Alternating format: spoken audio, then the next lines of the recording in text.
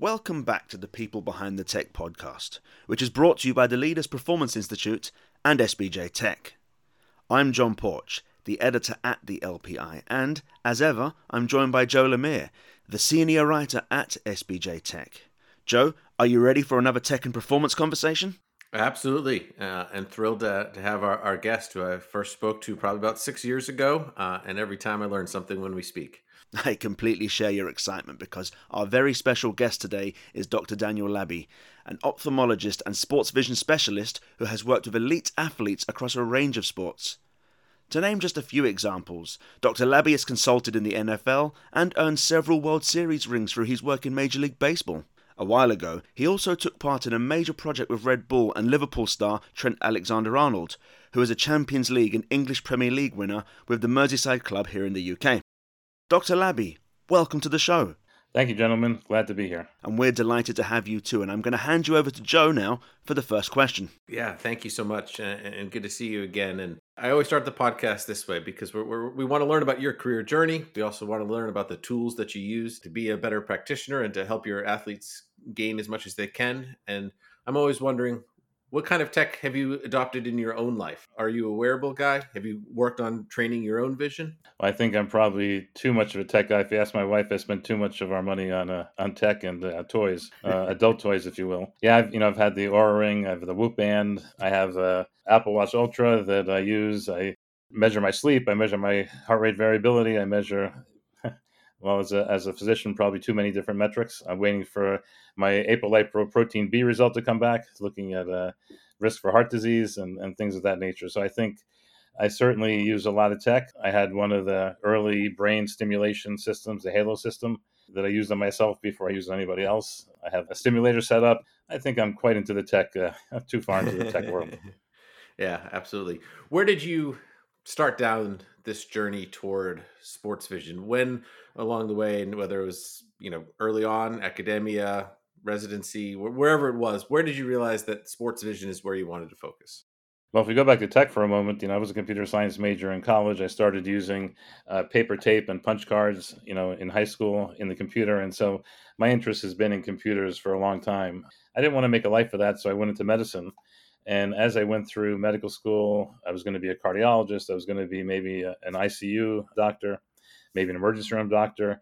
But as things went on, I was fascinated by the eye, ophthalmology in the eyes, and decided that's where I was going to go to. I actually had to take a year off to make the match for ophthalmology because I was deciding into that too late to make the match the year that I was graduating. And as I got into ophthalmology, I started thinking, well, what's interesting is how the brain works with the vision, and not just to do cataract surgery or retina surgery. In other words, not to just restore the way it should be, but I wanted to understand how it worked. I want to understand how the eyes work together to have depth perception properly, the right eye alignment, and so forth. And that led me to pediatric ophthalmology and strabismus, which is eye alignment work. As I got into that at UCLA, when I got to the program, the director told me, you have to do a project to graduate this fellowship. This is after my residency. And they said, well, we've done some work with the LA Dodgers the previous spring, and we have this project that's not finished. We need someone to take it over and kind of finish it. I didn't really want to do a project of somebody else's. I wanted my own project. And when I came back to him, I said, well, I'll do it if I can be the first author on the paper and I can be in charge of the direction of what we're going to do. And we went to spring training in Vero Beach, 1993, where the Dodgers had their training camp at that time. And we were with the Dodgers, I think, either 16 or 18 seasons after that. I lived abroad for a few years. They flew me back every year from there to be at spring training, test everybody. And that's really how this started. I had no intention to go into sports. I'm not an athlete. I had to prove to myself that I could be athletic because I ran three marathons in my 40s. And so I proved to myself I was athletic, but that's about the extent of it. But I felt through ophthalmology and sports vision, I was able to fulfill some of that athletic desire, if you will. I don't have the 93 Dodgers roster in front of me, but with that group of players, what did they make of someone coming in to test their vision? What did they make of the whole concept? The players were fine. Players in general are fine. To some extent, the minor league players have less choice than the major league players in baseball, but they were all fine. Those early 90s had great teams. They had one team that had, I think, 4 Rookie of the Years, Eric Karros, Raul Mondesi, Hideo Nomo, and Todd Hollingsworth, I think. They gave me a gift of a signed bat with all 4 of those names on it, which was really nice. I still have that. Right next to Tommy Lasorda's signed baseball And I can tell you a funny story about that as well. But we they were very positive. I think it came from the top. The head of the medical department at that point was Mickey Melman, a medical doctor out in California, and he brought the ideas to the team. Tommy Lasorda was behind it. The management at that time was behind it. Many of those people have moved on to much higher levels of front office. Kim Ng, for example, was just starting out at the Dodgers at that point, and they embraced it, I think, is the best way to say it. I'm sure a lot of our listeners are familiar with this field, but just in case there are a few that are not, let's sort of level set for a moment. What areas of visual skills can be improved? Clearly, we're not changing visual acuity. You need LASIK or some other procedure like that. But what can be done, and where did you start working? Well, you brought a couple. We can speak about this for a while now. You brought up a really interesting point, and that's the LASIK and visual acuity, and we'll talk about that in a moment. But the way to organize your thinking around sports vision is a sports vision pyramid. And pyramids are very stable structures that have been around for a long time, and they're stable because they have a wide base and they taper to the top. And if you think about the top of the pyramid as being performance on the field or in the sport, in the game, on the pitch, if you take below that, you have to build up to that ability on top. And the very basis of that is what each eye can do on their own. And that includes visual acuity, which is sharpness of vision, what people normally consider 20/20 or 6/6 vision, 6/9, 20/30, such. Contrast sensitivity. And actually, we've seen recently the speed that you can process. Somebody who takes a minute and a half to read the 20/20 line versus someone who reads it in a moment have different levels of ability. The chart doesn't reflect that because both people get the same score, but clearly they have different ability to see. And so that's the bottom of the pyramid. And if you optimize that, you can build the next levels using both eyes together. That gives you depth perception. And sometimes in some sports, visual acuity is more important, like baseball. Other sports, depth perception can be more important, like in soccer or English football. When you're one-on-one, someone right in front of them, you really need to be able to judge very clearly where their bodies are, where the hips are, where the knees are, where the feet are, where the ball is in a three-dimensional space. In baseball, that's less important. And if you work your way up from using both eyes together, you get to the idea of a decision. And that decision has to be based on what you see with your eyes. And once you have a decision, you have to guide, using your eyes, a motor action to be timely, to be exactly in the right place, to make the action that you're looking for. And if you can do all that well, you'll be at the top of the pyramid and have optimized visual function. To get back to your visual acuity point, we've published a paper and deal with this every year with many players. Refractive surgery may not be the ideal answer for all athletes. Certainly some athletes it is. If you're a boxer, for example, refractive surgery might be beneficial to wearing contacts or glasses. But if you're a baseball player that needs vision average of 20/12, you're probably not going to get that from a refractive surgical procedure. The studies show that not many people get to 20/12. So if your contact lenses correct you to 20/12 and you have refractive surgery, now you're 20/20, your surgeon will say, great result, you're normal, you're 20/20. I'll say we're in deep trouble. I won't say the other word, because your vision now has gotten below the level needed to be able to recognize the spin of the seams, recognize the fingers on the ball fast enough in order to make an effective decision and motor action. And how did the sophistication of those tools advance since you started working with Dodgers? I know the answer is tremendously, but maybe give us sort of where things are now. Like, how advanced are we? We started taking systems and putting them twice as far away as they were designed to be placed because people were maximizing the test. They were getting all the answers correct. So we had to make it much more difficult. So we put it twice as far away, so it's harder to see, and we had a better spread of players. We had to change electronic EEPROM chips inside of computers to get these systems to work the way we needed them. That was back in the 90s. Fortunately, we've passed that. It took a couple hours of opening computers up and trying to not bend any of the pins when you put the chip in, because if you bent the pin, the chip was no good, and the system was no good, and we were sunk. Now we have systems that test vision in unique ways. We developed a test along with one of the major pharmaceutical companies. They put in millions of dollars to do it. We've published in the journals the results of that test, how that correlates to performance on the field. And that's a test that combines together the sharpness of vision, the contrast sensitivity, and the short duration of viewing. Because if you think about sports, no athlete has an unlimited time to view their target and respond to it.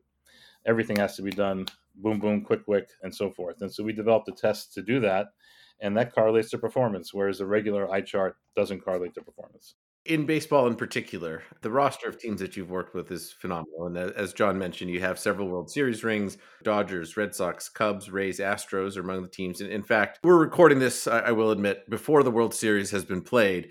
But all four ALCS and NLCS teams have been clients either last year or this year for you. Probably not a coincidence that that you've clearly shown improvement, but it's also sort of a mark of a good progressive front office that they're looking out for help for someone like you. And I think those kind of go well together, that the Phillies, Rangers, Diamondbacks, and Astros are all in that number. Like, when you go to see these teams now, what are the main drills tools that you're using? Yeah, we have one team that's definitely in the World Series that clinched it recently. In fact, 8 of the 12 postseason teams were our clients in that same time frame that you mentioned there. And to some extent, I'm hoping it's some of the work we've done, but I think you're right. I think it's a perspective of the front office that when they bring me in, they have a perspective that encompasses many other departments and many other approaches that seem to be a combination that's pretty good at winning championships. And I think that's the true reflection of the work. I think I have a small piece. I can tell you that vision hitting a baseball is important, but I can tell you it's a small piece when you look at the projection models. And I did this last week with another club, analyzing the vision data that we have over years, looking how that feeds into their projection models. And we're in probably the 5% variability explanation with vision. So 5% doesn't sound like that much, but when you're optimizing every little piece, 5% can be significant. 5% is enormous. I mean, you're talking the difference between a 250 hitter and a 300 hitter. That's 5%. And Right. that's the difference between a guy who's league average and an all-star. And I think that that's clubs that recognize those pieces, and it's not just checking someone's vision saying you get 5% that way, right? We Of look at course. several different key areas that we've honed in on over the last 30 odd years. That when you add them together, some of them are duplicative, and we don't do them anymore because they don't contribute, but they're independent. And when you add them together, you're in that range.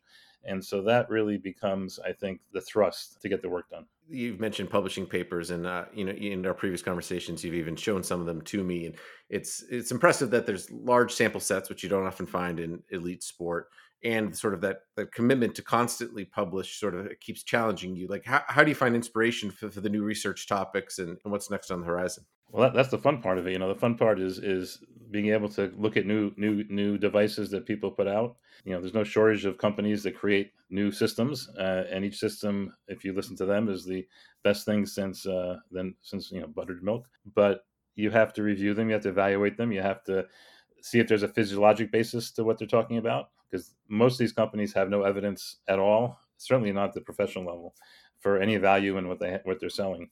So it has to physiologically make sense. If it kind of physiologically makes sense, then we can go to the next step and see if it's something that we can do on a small scale trial, if you will.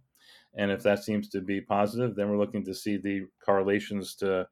We're looking actually initially for a spread. Is this test able to spread out the athletes in ability? For example, we did color vision testing when we started on the athletes, thinking that color vision might be important in recognizing the red seam on the white ball and so forth. And we found 8% of the athletes were color deficient. Now, the thing is that 8% of all males are color deficient. And so there was no difference between the normal population and the baseball population on this test. And so if there's no difference, it's not showing us anything of value. So I want to see a new system that's able to spread players out against the normal population and against themselves. I want to have a nice spread. Then the question is, does that spread correlate to any kind of performance? And you want to try to isolate in baseball the metrics that are related to vision. And those are the plate discipline metrics. Looking at batting average, on base percentage, slugging percentage is not going to do it. You need to look at walk rates, strikeout rates, chase rates, missed strikes in the strike zone. Those are the things you want to look at that are really going to be visual dependent, not dependent on how well outfielder runs and catches your ball and puts an out versus the ball falling in and you have a triple. That's not what I'm interested in terms of vision. And so you want to kind of have any new technology pass those steps to say whether we're going to incorporate it. And we try to incorporate one, maybe two systems every year at spring training when we're talking about baseball to evaluate. And fortunately, we work with enough teams that we can see, between 500 and 1,000 professional athletes each spring.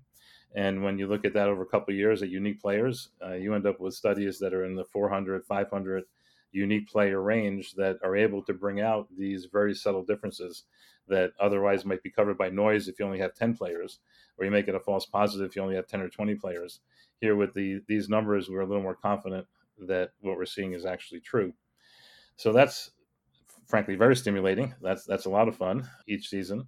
And then I try to publish what we do. I give teams actually 2 or 3 years of benefit of the information before we publish it. I obviously want to give the teams I work with an edge so they can, if they hired me, my job is to help them win. Of And I course. let the teams work in that area. But then after a few years, for the fairness of medical science, if you will, we publish the results.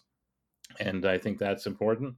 In fact, I just finished writing a book about sports vision, not so much aimed at the scientists, but more aimed at the parents, the kids, maybe front office, to understand this process of how vision in sports can make a difference. And hopefully, will be published in the first quarter of next year. That hopefully will be interesting to kind of explain a lot with some anecdotes about my experience. And there's been a lot of interesting anecdotes, as well as the approach and how we can leverage vision and technology, different systems to improve an athlete, that let them play at their best. And if they have the skill and the talent, if I can get their eyes to be where they need to be, great for them. Well, congratulations on the book, and I'm sure this anecdote's in there. And I've had the privilege of hearing this before, but for everyone else, Manny Ramirez, I think, sort of stands out for his abilities. That's in the book for sure. That's an interesting story, and it's something I think that really has some value, with the idea of how we can leverage, some technology, but some innovation, thinking outside the box, because that's how you win. If you just do what everybody else does, you'll get nowhere. But if you think outside the box, not too far out the box so you're falling in the ocean, but far enough that you're based in something, but you can come up with something new.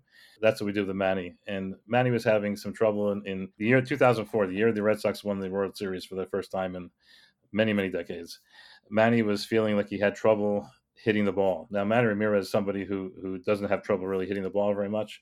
We saw him in spring training. His vision was fine, but he was having this trouble. And I got a call from Jim Rowe, who at that point was the head trainer for the Red Sox, to come and see what I can do. And he told me what the problem was, and I thought about it. And so what we did was we took rings, this kind of hula ring, this kind of circular ring with 4 wiffle balls that had colors, each was different color, that was created before. That they're called Ratner rings. They were made by other people in the past.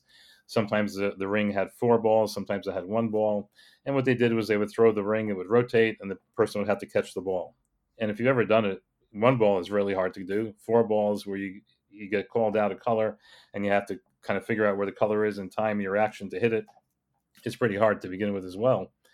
But I thought that maybe that was going to be too easy for Manny. And so we developed a 3rd ring, and this is the new part. This is the outside the box, taking what you have, taking the next step. And we created a ring that had 4 baseballs, and those baseballs had painted spin patterns, because each time a pitch is thrown, the ball spins differently. And based on how the ball spins, the physics of it is such that the ball will move in a different direction. It may be a curveball, a breaking ball. It won't go straight like a fastball would go.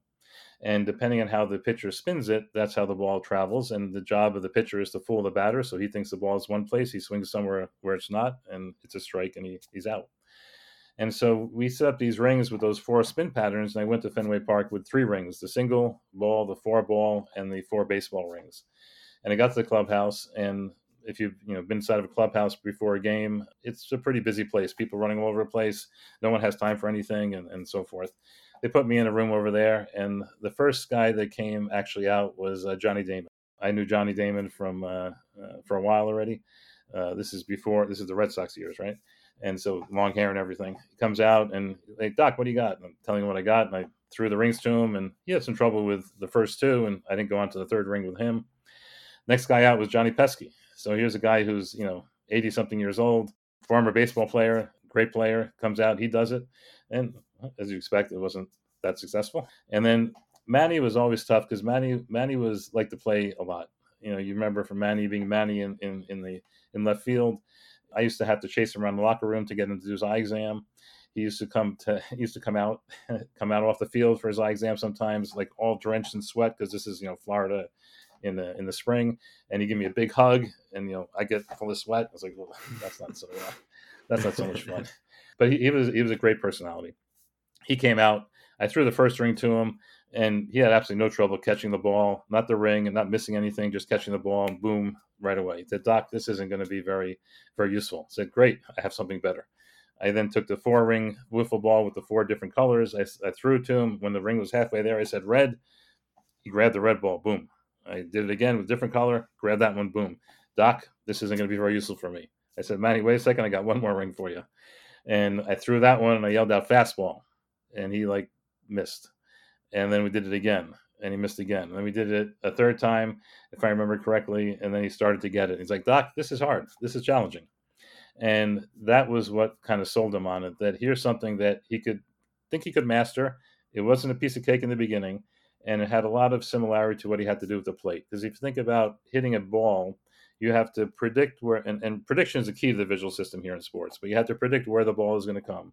You have to time your hand through the bat to make contact.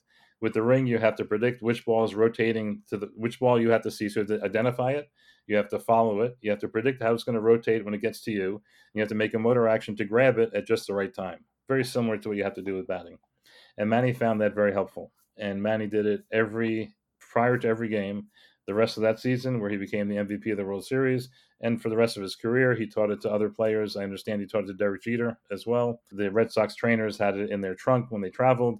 One of the trainers was assigned to always play with Manny with the rings just prior to him going out in the field as a warm up, and it was a mental warm up where he didn't have to expend energy and use swing the bat and kind of get fatigued, if you will, in reps. He was able to do this as a purely mental, cognitive way to kind of hone his timing, wake up his timing, get his timing right before he went out and actually performed on the field. And that's the Manny story.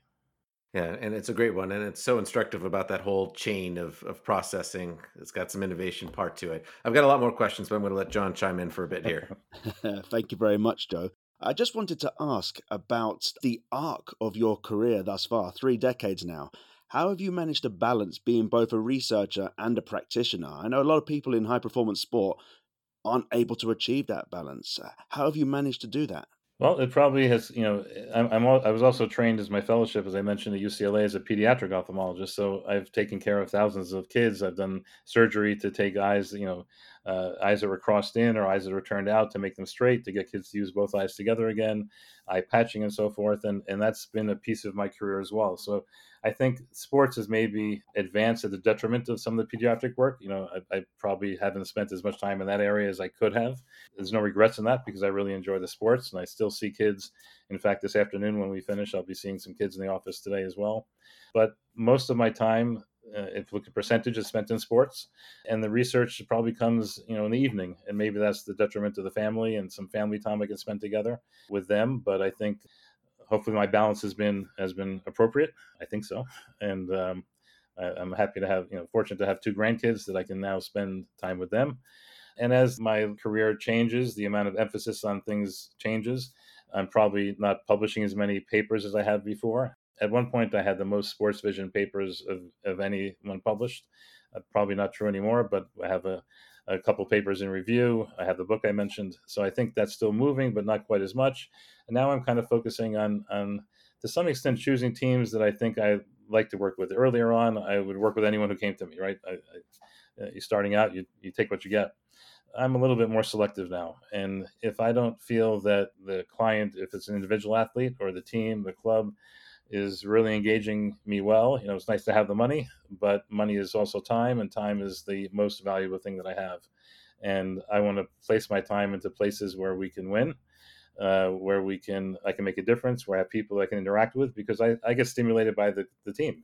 We talk about different ideas, and that helps me think about other things we can do and think about things in a new way that may be beneficial to everybody.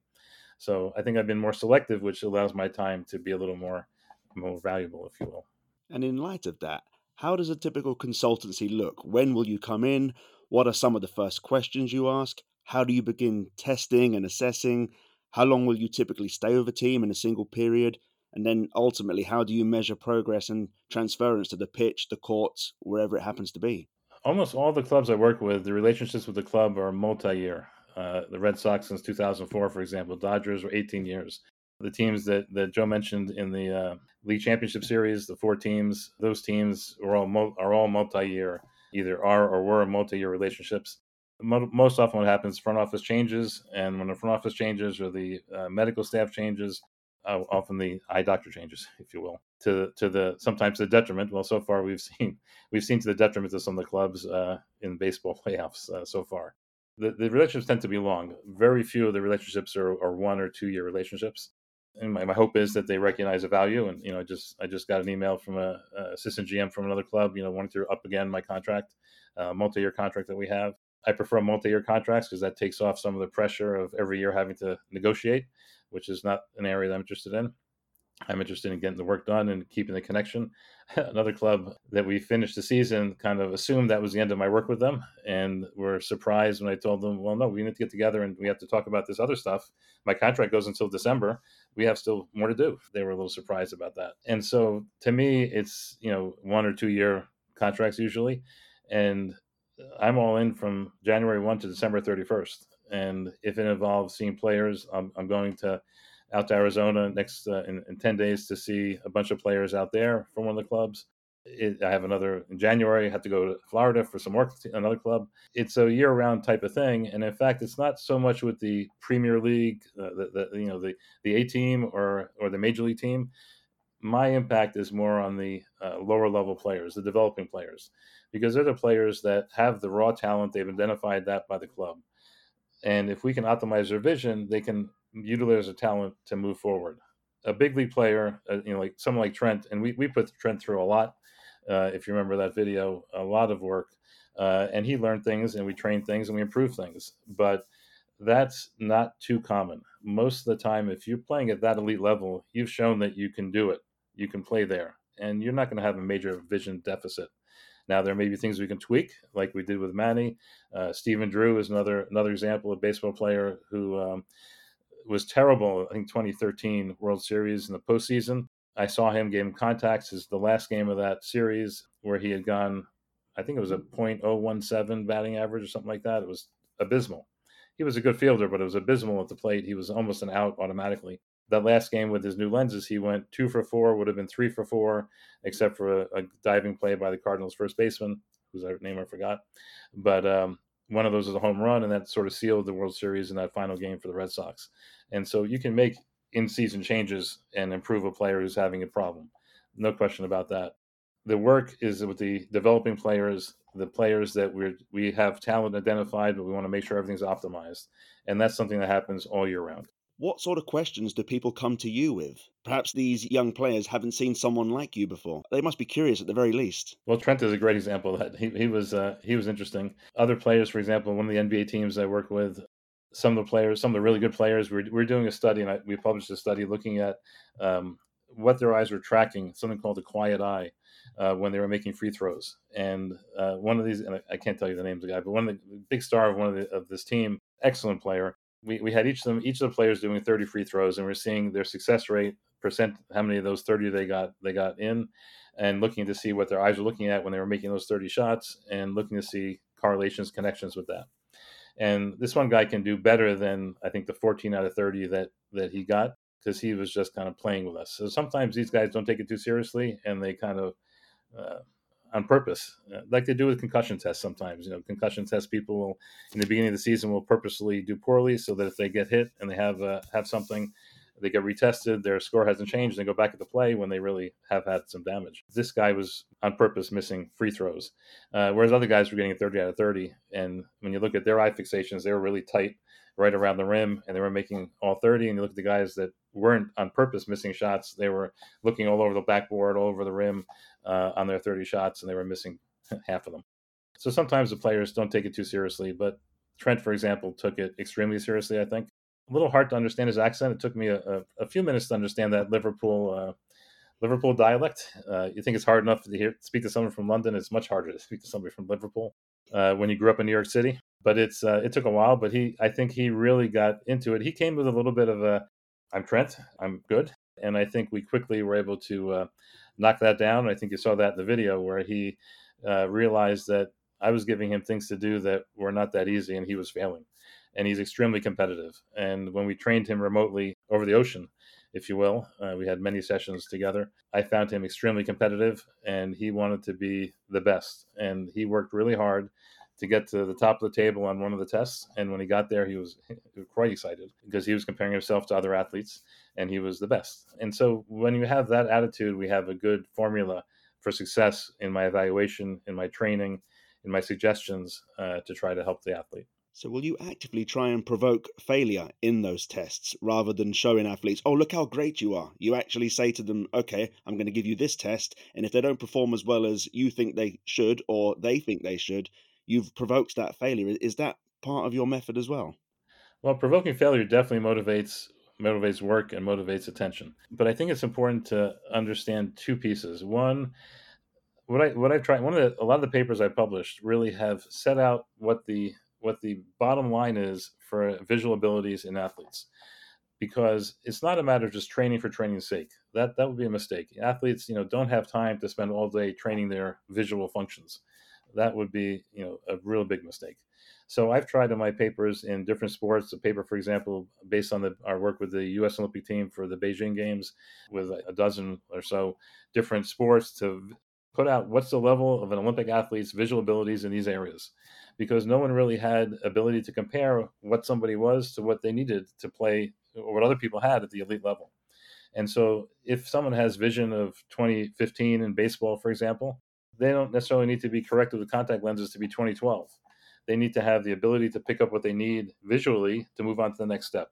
And the same thing with reaction time or hand-eye coordination. If you're doing well, we showed that the top 60% is fine. There's no difference in performance in baseball if you're in the top 60% of your ability to react to a target. Now, if you're at the bottom 20%, we have trouble. And in fact, an ongoing project I'm in the middle of writing up the results of was taking those bottom 20 and training them during the season and seeing how that impacted their performance at the plate. And we've had some good results with that. And so, if the question is, are you worse than you should be for your sport? And knowing what each sport needs, if you have that information, you can then say someone needs to train. So, if Trent did well, which he did in certain areas, Trent, you did great. We don't have to give you glasses. But Trent, if your ability to monitor multiple targets at the same time isn't what it needs to be compared to what it should be on average for someone at your level, we have to train that. And that's what we did with Trent. And that's where he moved up to the top of the table. So training to correct, the first part is improving or correcting to the level required. The next question is, if you have someone who's normal, if you make them better, will they perform better? Well, that may or may not be true. The data is very sketchy on that. We published a couple of papers with a colleague of mine out in San Diego, Greg Applebaum, about looking at the literature in a meta-analysis type of way, and it's very sketchy in terms of, can we just train someone to make them better and they're going to play better? The studies just are not really that good. And so, to me, the important thing is the first step. I want to make sure everybody is where they should be for their sport in that ability. After that, we can talk about going further, but the first is to get to that average point. And I guess that dictates the language you use with an athlete as well. So if we use the Trent example again, when you were telling him about the things he wasn't so good at, you weren't sugarcoating it in any way whatsoever. You actually were just telling it to him straight. It all depends on the relationship with the athlete. Every person is different. And I think one of the things you learn as a medical doctor is how to speak to patients as a pediatric person, kids and parents. And there are some people understand it at one level, and there's some people understand it at a different level. And there's no judgment involved, but my goal is to make them understand. And so if I think this person can be stimulated by, let's say, being challenged, then I'll do that. If I think they need to kind of understand that it's not that bad, but we can fix it and we can get them to be good, we'll go that route. And so you really have to have a relationship with the athlete. There's a matter of respect from both sides, where you have to respect their abilities and what they've done, because they've done something that I can never dream of doing. Even though, 3 marathons, I didn't tell you I wasn't the winner of the marathon. I just wasn't the last person. You have to respect what they can do, and they should respect what you've had 30 years of experience and so forth. And when you have that kind of relationship, then it becomes beneficial to both parties. I can help them, and they can help me understand what they need to perform at their best. Final question from me before I kick it back to Joe. What are some of the common misconceptions about your work? There's many misconceptions about my work, and unfortunately, a lot of my colleagues practice the same thing for everybody the same. And you would never go to an eye doctor or any doctor and hope to get the same pill that he gives to everybody. I would hope you would recognize that's not the doctor you want to go to. You want to go to the doctor who listens to what you have to say, examines you to try to get objective information, puts the two together into a diagnosis, and then based on that diagnosis, an appropriate treatment plan is developed to cure you of your problem. And in sports vision, many sports vision specialists Doesn't matter what you come with, what sport you're playing, what your problem is, they do the same thing. And that unfortunately taints to some extent the field, because what happens is a team hires one of them, they spend a year, nothing happens, they don't get anywhere. Now that team is not going to talk to me because, as far as they're concerned, vision is not doesn't make any sense. It's not developed enough. There's no data, and we're not going to use it. And that's a major challenge. There aren't many, unfortunately, in the field that think in a scientific, evidence-based approach to try to evaluate, design a plan, and correct or treat. And I think if there was more of that, we would see this idea of vision in sports become much more popular. You mentioned earlier the eye tracking for the free throws and the idea of the quiet eye, whether it's those kinds of glasses or virtual reality. What are some of these new technologies that have shown some efficacy? Yeah, I've been in virtual reality since 1990, 91, when we created the first surgical simulator in ophthalmology. We published it. We used, if you remember the game Operation, where you had to pick up a bone without Sure. touching the side and hearing a buzz, it's basically that. We used a Nintendo Power Glove that we took apart. We put it on a syringe. We used an app called HyperCard on an old Macintosh system and created this cards that would move as you moved your syringe forward, because we're simulating an injection that people used to have to give underneath or behind the eye for cataract surgery. It's not done anymore. It's done differently now, but that was back in the early 90s. I've had a dozen head-mounted displays over the years. And one of the things that, I think has been a big push is to use virtual reality in sports. And we've seen some fairly large companies create these systems, whether they're a cave where you go into and you're in a virtual space where you're trying to hit a baseball, or you're wearing a head-mounted display and seeing a pitch come towards you and reacting to that pitch, either actually swinging or pushing buttons. Unfortunately, I don't believe any of those, certainly in sports like baseball. We'll talk about in soccer in a minute, because there's an interesting piece we did with Trent on that didn't make the movie too much. But those are not enough fidelity to the actual task of hitting a baseball to be valuable. If you think about the resolution of the head mounted display, if you look at the frame rate of those displays, they're not able to show the critical spin, finger position, release of the ball, and the early trajectory of the ball from a apparent 60 or 50 to 60-foot distance that is giving the batter the cues they normally use to decide about and to swing at a pitch. So what I think it works better is one step behind, is where you're not trying to simulate actually hitting, but you're trying to evaluate and train the different visual cognitive aspects that are related to batting.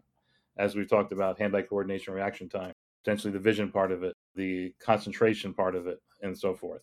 And those are not trying to simulate hitting a ball. They're kind of interactive three-dimensional tasks that where virtual reality is really good at this point. Even augmented reality, things like the home court app, for example. We use that with Trent, is augmented reality type of thing. Those are more valuable, I think, than the systems that are trying to replicate the actual task in baseball. I will say what we did with Trent, we developed, and thanks to Red Bull that backed this project, I won't say it was an open check, but it was a pretty big check to be able to create a virtual reality system for Trent that was unique and never had done before. And what we did, and Trent learned this at the very end of the film, we took one of his plays from a few years ago, digitized it, put him into his place on the field, on the pitch where he was in the play itself, and the ball moved from the athletes exactly the same way as it did in this real play. And he had to actually then kick the ball or decide to do with the ball what he wanted to. And that was actually a combination virtual reality and augmented reality play. So he would see the play developing just as it had a couple years prior. Then when he looked down at the ball that had received, it would actually be a ball, and he would kick that ball. And we would then track that ball using LiDAR and other techniques to see where it was going to end up, and we put that back into the virtual space. And so he actually truly kicked the ball. It moved virtually where it would have gone in physical space, but it was actually in the field. And that actual play was one where I think he passed it to Mo Salah, who scored a goal with that pass. But Trent didn't remember. He makes a lot of plays. He didn't remember that exact play. And we challenged him then and took away a lot of his vision. We blocked it intermittently, so he couldn't see where the ball was going to go. We gave him confounders. For example, we had other teammates of his that we recorded separately, and we played in his ears things calling him to pass the ball to them. That didn't actually happen, but was meant to make him stop for a split second to think what he's going to do and see how that affected his play. And we went through that drill. It was a lot of technology.